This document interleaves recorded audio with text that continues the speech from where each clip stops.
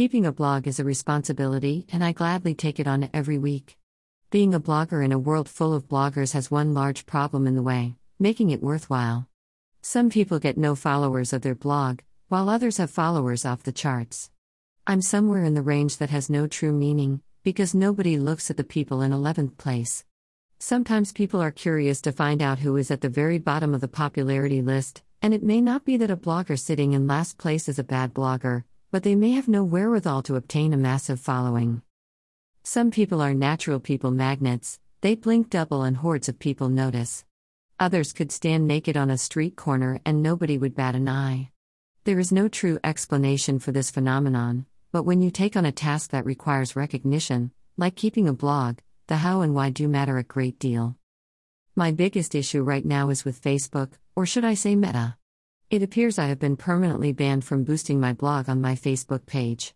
The first time it happened, I tried to determine the cause, and I figured out that, even though our world was dealing with a disease, I could not use terminology about it in my posts without being flagged.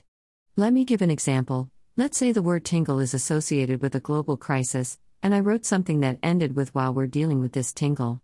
Facebook put me in jail for a month just for using the word tingle. I didn't give an opinion on tingle, and I didn't post any false information about tingle. Still, mentioning it was apparently a naughty thing to do. Suddenly I found myself permanently banned from post boosts, so other than standing in a public place with a sandwich board with my page info on it, my ability to obtain more followers is a bust. A blogger without publicity at their fingertips is blogging for their own amusement, and that's not what I originally set out to do.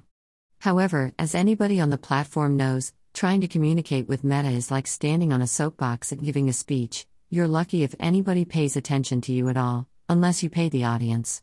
And I can't even do that. So it looks like Meta doesn't care about me or my money. Fortunately, my readers care enough to view my posts every week, and I am grateful for all of you. The month of June will be more challenging than normal, so you may see a post on a Friday or Sunday on occasion, but I do intend to post as I've resolved to do, and I will be happy if 3 people read them. Or 30.